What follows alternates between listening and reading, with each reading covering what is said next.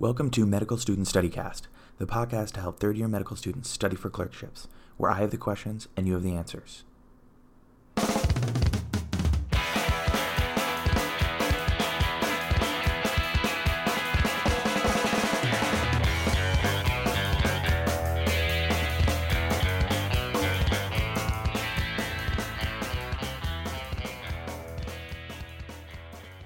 Hi, I am your host, Josh Bradford, a third-year medical student at Rocky Vista University. The goal of this podcast is to help medical students study for high-yield topics, actively test knowledge, and practice providing answers to preceptor questions. I use several resources and picked out some of the highest-yield information. This podcast uses a question and answer format, which can help test and gauge what you know and help identify the knowledge gaps. I encourage you to do your best to actively answer the questions.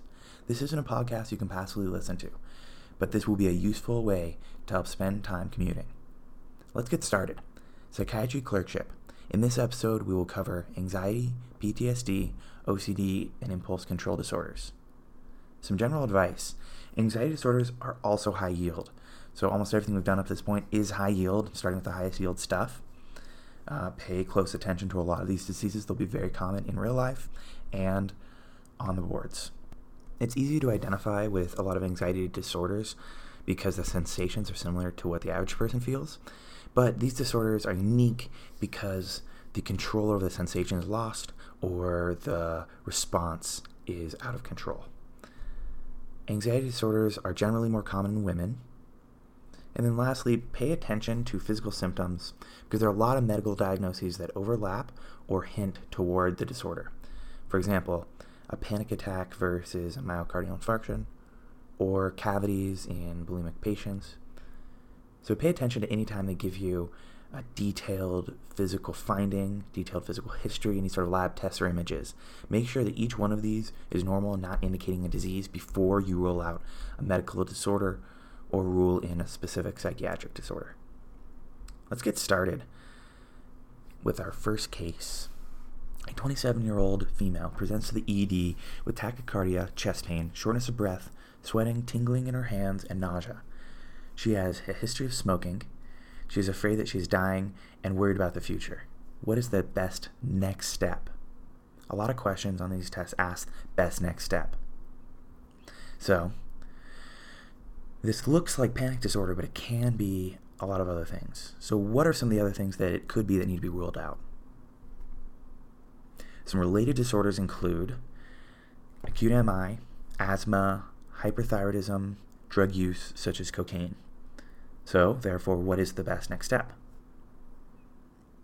In this case, we need to do some labs such as troponin, TSH, urinalysis, and tox screen, or some imaging such as an EKG or pulmonary scan. Now, what is panic disorder? Panic disorder is an acute physical and emotional sensation of fear and anxiety and the associated symptoms. Just as a side note, it's worth noting that smoking is a risk factor for panic attacks. Anxiety is characterized by what? Emotional sensations. These include fear and worry and also hypervigilance. So an anxious person might be anxious about certain things and will be incredibly vigilant about those things. For example, afraid of driving, and so if they ever see cars, they'll be really aware of them. If they're in a car, they will be super scared and aware of what's going on in case there might be any crashes or anything like that. What physical symptoms can occur? So there's racing heart, insomnia, dyspnea. So a lot of these symptoms overlap with both disorders because the people that are having an acute MI can have the same worries and fears as well as racing heart, stuff like that. All right, so our patient, all of the tests come back negative. What's the first line treatment? So the first line treatment to bring someone out of an acute panic attack is a benzodiazepine. And what's the best drug for long-term use in decreasing frequency of panic attacks? And that would be SSRIs. SSRIs are very common, used for OCD, depression, a lot of other things that we're going to talk about here. How often do these symptoms need to occur before the diagnosis can be made? So the symptoms need to occur at least once a month. There has to be a worry about the anxiety attacks reoccurring, and there can't be a specific trigger. This is an important key. There cannot be a specific trigger. Okay, if there is a specific trigger, what is it called? So these are called phobias, which is an intense fear and anxiety about a specific situation or thing, and it's completely uncontrollable. What are examples of specific phobias? These include spiders, heights, flying, social or outdoor situations. What's a fear of people or places where the patient can't get help? If they feel like they can't get help in social situations with people and places, that's agoraphobia. A lot of people think of agoraphobia as going outside, but it's actually the inability to get help when going outside. So if they are with, I have a friend whose wife is agoraphobic, and so she'll go with him to the store, she'll even go with him on vacation, but if she is by herself in any of these new places, that's when she freaks out. What's an example of a social phobia? So public speaking is one example of a social phobia. And what's the best treatment? In this case, it's symptomatic relief, and it would be a beta blocker, such as propranolol. What about a social phobia in almost all situations with a high fear of criticism? You're going to have to think back to what we've previously talked about, a high fear of criticism, and social phobia in most situations would be avoidant personality disorder. So they get really scared if they're going to go talk to any new people. They're going to be really scared going out and going to a movie with, some coworkers who invited them. They might lose their job because their report was too critical, or they quit their job. In general, what's the best treatment for phobias? Like the answer for most therapy, CBT, cognitive behavioral therapy, is generally the best treatment. There are other examples of specific therapies that work better, but if you had to guess, overall, CBT is most likely. Moving on, a 31-year-old female is worried that she might be fired from her job, but is afraid to look elsewhere. She has difficulty driving more than 10 miles away from home because she's worried she might get lost. She constantly checks in on our 2 children to make sure they're safe and often won't let them play with friends in the neighborhood in case they get hurt. What does she have? She has generalized anxiety disorder. And what is generalized anxiety disorder, or GAD? This is a general fear that occurs in multiple locations about multiple things. It's described as a constant state of worry for how long? Because this is general and it occurs about most things, it also has to occur for most months. That's how I think about it. So at least 6 months out of the year. So it's greater than 6 months. And there generally are physical symptoms related to it. What's the best treatment for long-term success? This is psychotherapy, including CBT, about reframing and understanding the fears. What's the best medication for long-term treatment? SSRIs, just like depression, PTSD, bulimia. And if there are progressive physical symptoms and increased hypervigilance, what's a non-addictive version of a drug that can be given? And I was going for buspirone here. It's not a benzo, but it's kind of considered in some ways a non-addictive benzo. Over time, it decreases anxiety and can be useful here. Next case. A 27-year-old male with a prior history of military service and combat time that ended 2 years ago. He self-medicates with alcohol and marijuana, but 2 weeks ago an action movie started a panic attack. Since then he has slept less than 3 hours a night and awakens with vivid nightmares. He constantly checks the locks on the doors and is hypervigilant. What is it? This is PTSD, or post-traumatic stress disorder. What is the initiating factor for PTSD or acute stress disorder? Like the name implies, it's some sort of trauma. So it's one or more severe life-threatening traumas, And the more severe and the more internalized the stressor, the more likely that PTSD will occur. What is the timing for acute stress disorder? So this is when there's a trauma and the symptoms last less than 1 month. So what's the timing for PTSD? PTSD is when the symptoms last greater than 1 month, and by definition, when symptoms last longer, it can be more difficult to treat.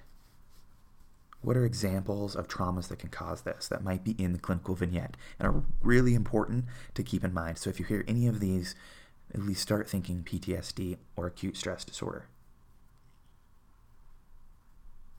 These include sexual assault, threatened death, combat in a military situation, physical abuse, and then watching someone else be attacked, raped, murdered, killed in combat, anything like that. What if a patient has memory loss when difficult questions about the trauma are asked? So, dissociative amnesia can be similar in a lot of ways to PTSD, and they can have memory gaps and forget things about situation or themselves or a time period. But they can only be made, the diagnosis of dissociative amnesia can only be made if PTSD isn't there. So if there are all the other symptoms of PTSD, it's PTSD. Remember that. What are important features of PTSD? So there should be signs of the intrusion of memories or flashbacks that then trigger a physiologic response. Also, there's generally depressed or irritable mood, and the individual wants to avoid the situations that can trigger the memories and responses. And there's a mental arousal and awareness about the current situation, especially if something triggers them. What's the best treatment for PTSD? So psychotherapy is, and this includes group therapy to be able to process and understand the information, as well as exposure therapy to decrease this physiologic response to a trigger. All right, moving on, a 12-year-old boy who jumped from foster house to foster house for the first 8 years of his life. He finally got adopted by new parents, but they worry because he seems incredibly distant. He won't tell them anything, hasn't made close friends despite putting him in sports and other activities at school. Okay, this is reactive attachment disorder, and it's an inability to make appropriate relationship connections. Now, what if you have that same boy, but he made friends with everybody and, gave hugs and got in people's physical space and told too much private information? He excessively and inappropriately connected. What would he have? This is disinhibited social engagement disorder. And both of these disorders can have a very similar history. It's just they connect or they don't. And what's the similarity in early history? So both will have some sort of neglect in early childhood. You might see adoption from a orphanage in Russia or somewhere where they don't have enough caregivers per child. What is the initiating factor for adjustment disorder?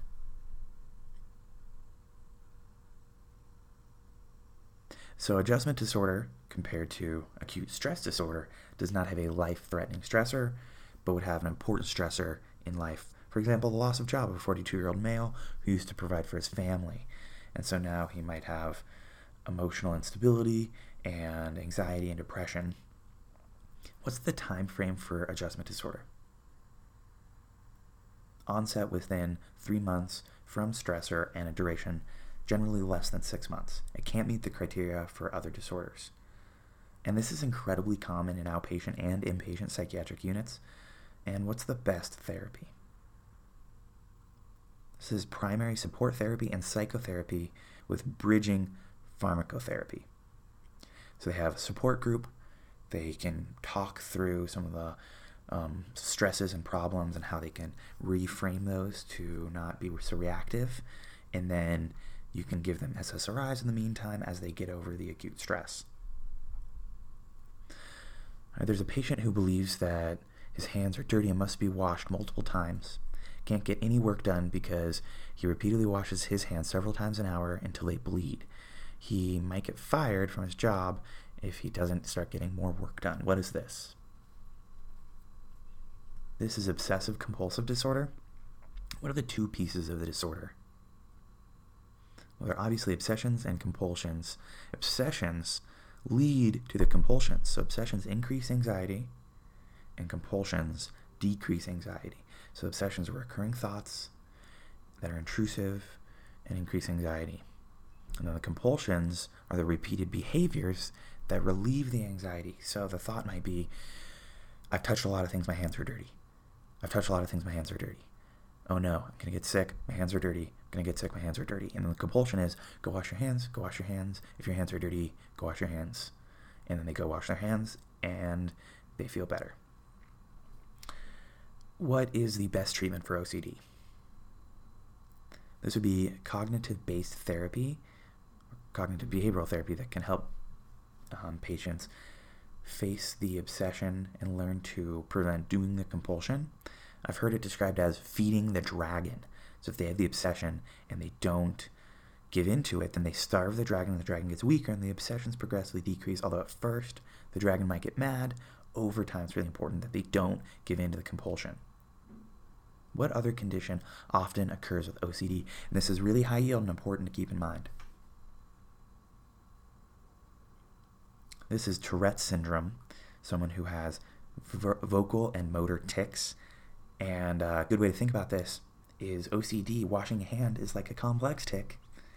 And Tourette's syndrome, if they have a facial tic where they blink their eyes, it's like a mini compulsion. And so they're kind of connected. Tourette's occurs in about 5% of OCD patients. Okay, we have a patient who keeps newspapers for the last 20 years in stacks in their house because they can't throw them away because the patient might need them in the future. The papers are kept even though they haven't been used for years. What is this disorder? This is hoarding disorder. They hoard generally useless items and have incredible difficulty getting rid of them. A 22-year-old female that believes she has wrinkles on her face and is obsessed with getting a facelift. She constantly checks her face on her phone and is self-conscious about going out in public without extensive makeup on. What is this disorder? This is body dysmorphia. Now, what if the same patient was relatively thin but thought she was fat, restricted her food, binged sometimes? What would that be? Now, she still has the obsession about her face. She thinks that her face is fat and wrinkly. Now, this might be body dysmorphia with anorexia, but if she didn't have the obsession about her face, anorexia is a separate diagnosis. We'll get to more of that later. A salesman with a history of outbursts who is at risk for losing his job. An incident includes when he screamed at his receptionist and threw his chair at the wall when his coffee mug disappeared. What's this? This is an intermittent explosive disorder, and it's found when there's a stressor and it's relieved by violence. So it's kind of like OCD, but the compulsion is violence. There's a mild and severe form. What constitute the mild form? So the mild form is 2 incidents per week for 3 months, and that just might be yelling, tends to involve a lot less physical damage, more of an emotional, angry outburst. Now, what constitutes the severe version? This is 3 incidents ever within a year. What constitutes a severe incident? So this is physical harm to others or larger property damage. So this might be the sports star who hospitalizes multiple men after they insult him at a bar and smashes in their cars on the way out. And the likely outcome for this disorder is what? As you can imagine, this are legal charges and incarceration. It is important to understand that the outbursts do not have an ulterior purpose and are spontaneous. This is opposed to antisocial disorder, where someone might yell or break things, but there's personal gain and a lack of empathy. Although There is some impulse control problems with antisocial. There's also the lack of empathy and personal gain portion. So who are more likely to have this, men or women? So men are more likely to have intermittent explosive disorder, and it makes sense because it's kind of a violent disorder. And then here's something interesting I found. What test comes up positive in IED or intermittent explosive disorder? So there's a low mean 5 HIAA, or hydroxyindoleacetic acid. And what's that a metabolite of? This is going back to neurophysiology. This is a serotonin metabolite in the CSF of some patients, is where it's found. So there's less serotonin. And if serotonin is something that can make us happier over time, maybe there's a correlation between that and this IED disorder. A 25-year-old female walks into a clothing store and sees a pair of pants that she wants.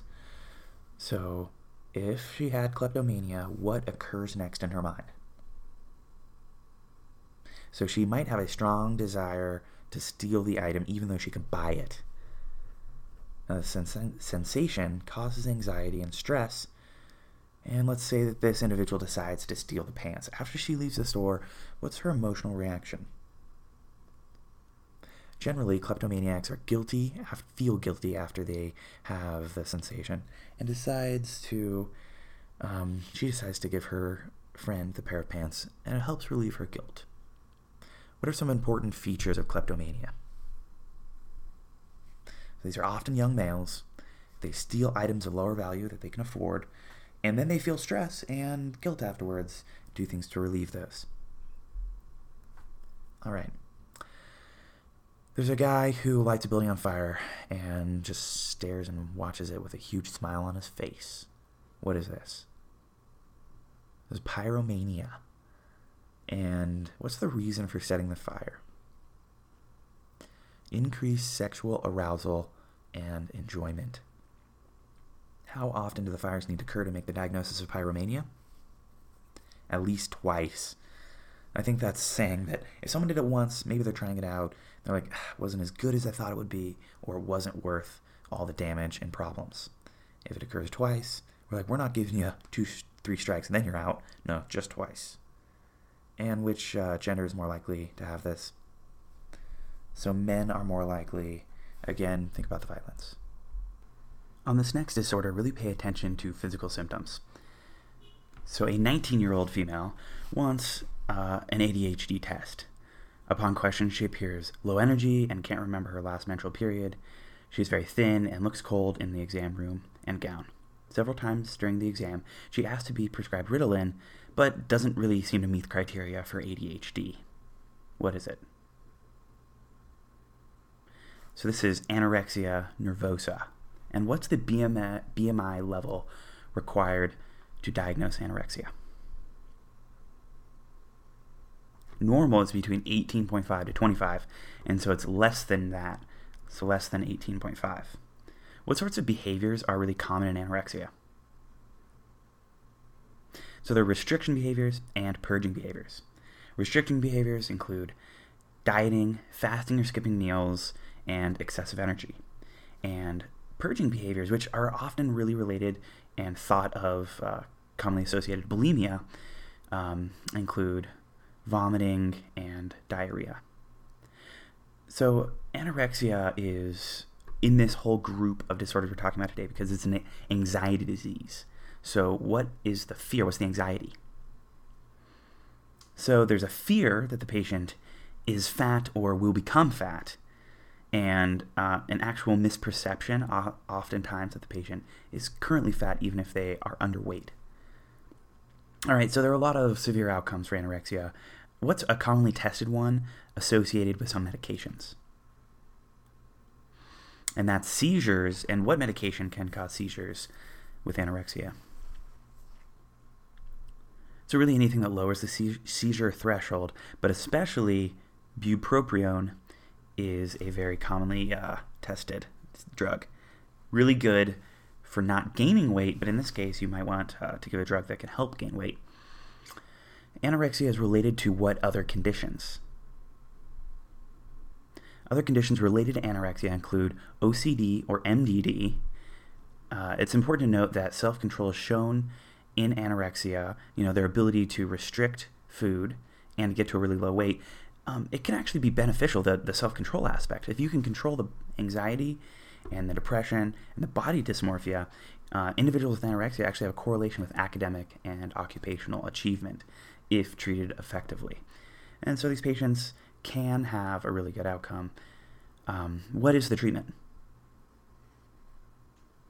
So if the BMI is above 15, then they can be placed into a nutrition program. Their body has to be healthy, and they have to have stable vitals. Now, what would cause hospitalization? Hospitalization would be a BMI less than 15, and then signs that anorexia is affecting the physical health.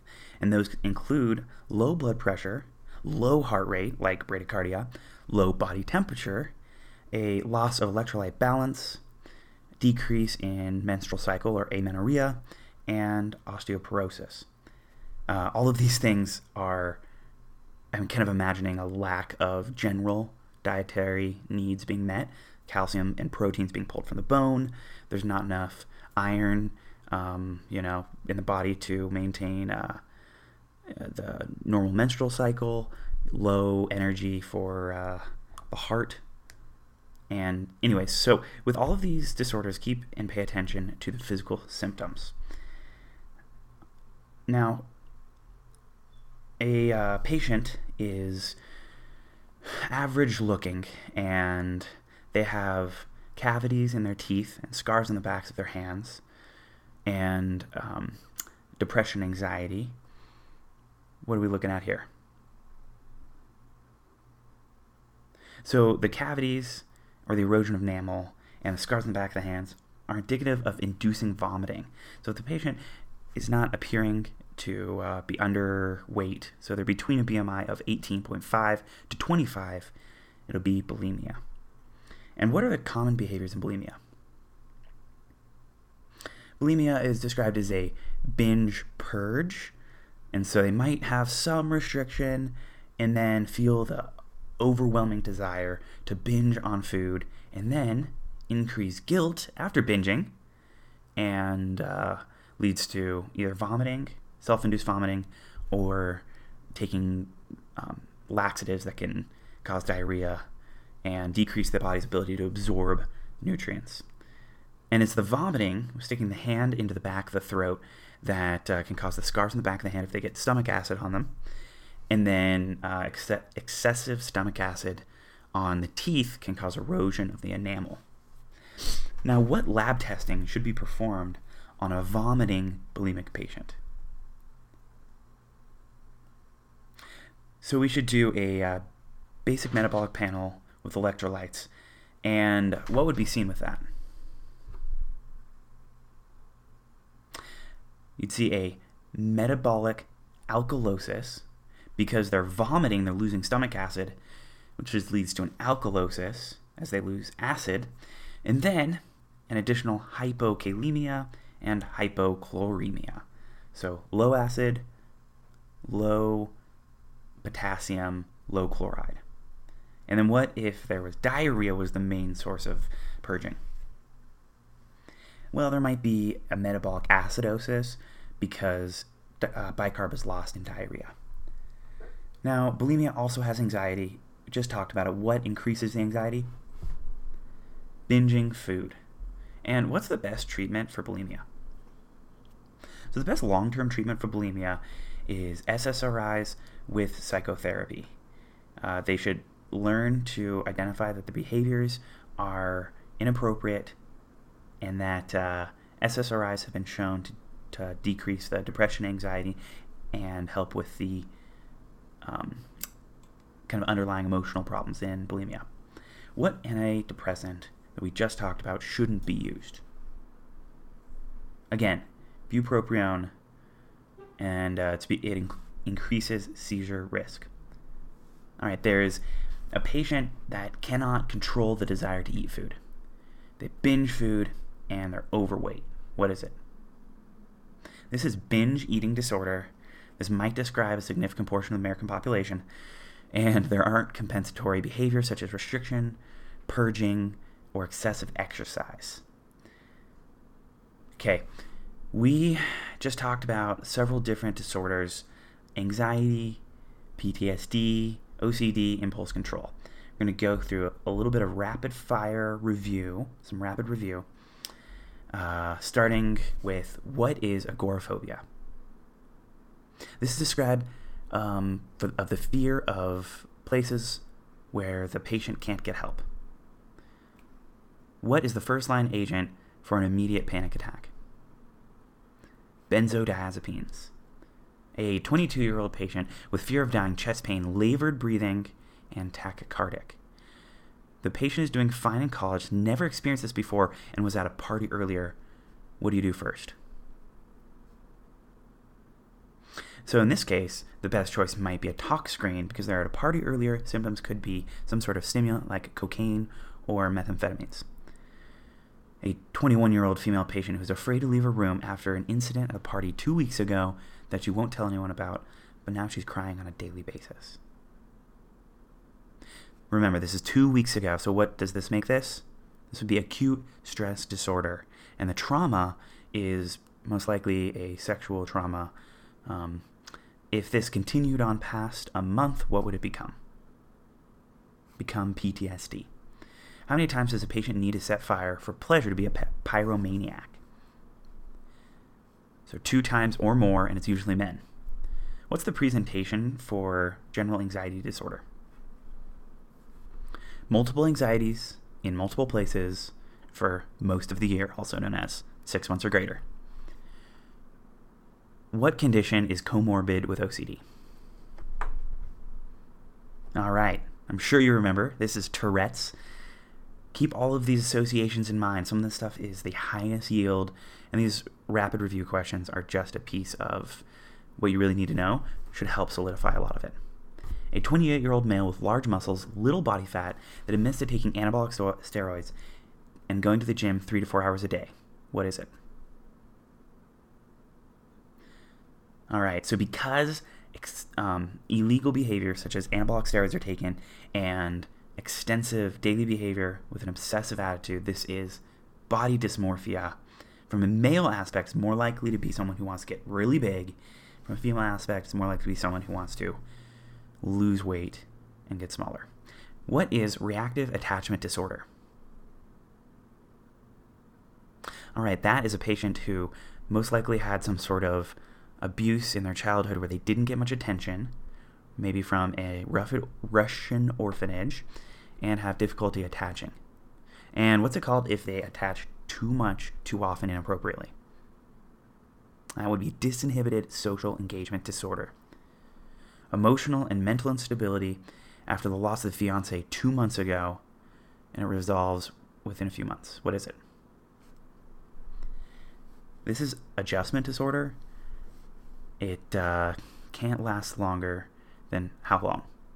Or generally resolves within how long, Generally resolves within 6 months. A patient has low serotonin metabolite in his CSF. What might he have? Intermittent explosive disorder. And what's the criteria for the mild version? That would be 2 incidents per week for 3 months, and it has to be mild, so it's not severe, meaning that there's not extensive damage to individuals or property. Stealing items she can't afford and then returning them in secret. This is done repeatedly. What is it? Kleptomania. What is the BMI cutoff for anorexia? Must be less than 18.5. And what do you do with a teenage female who's very thin with hypotension, bradycardia, hypothermia, an abnormal BMP, and a BMI of 14.5?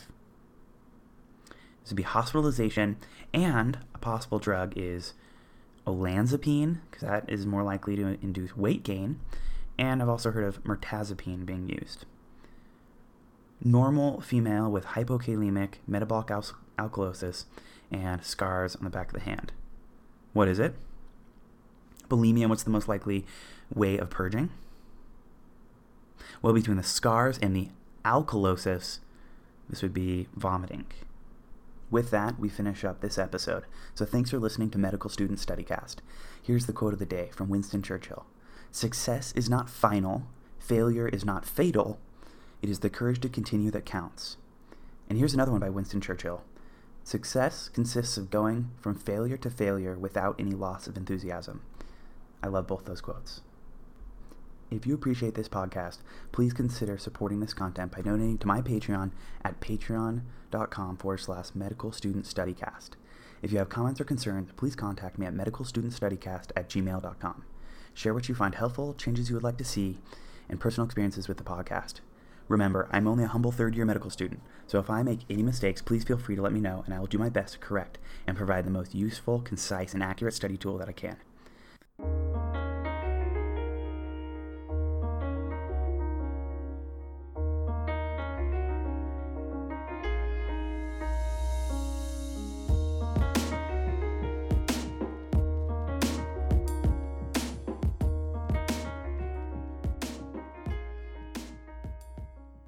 Disclaimer.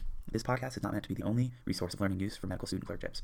This podcast is not affiliated with Rocky Vista University and should not be used to diagnose or treat patients. I'd like to thank freemusicarchive.org for the intro and outro music.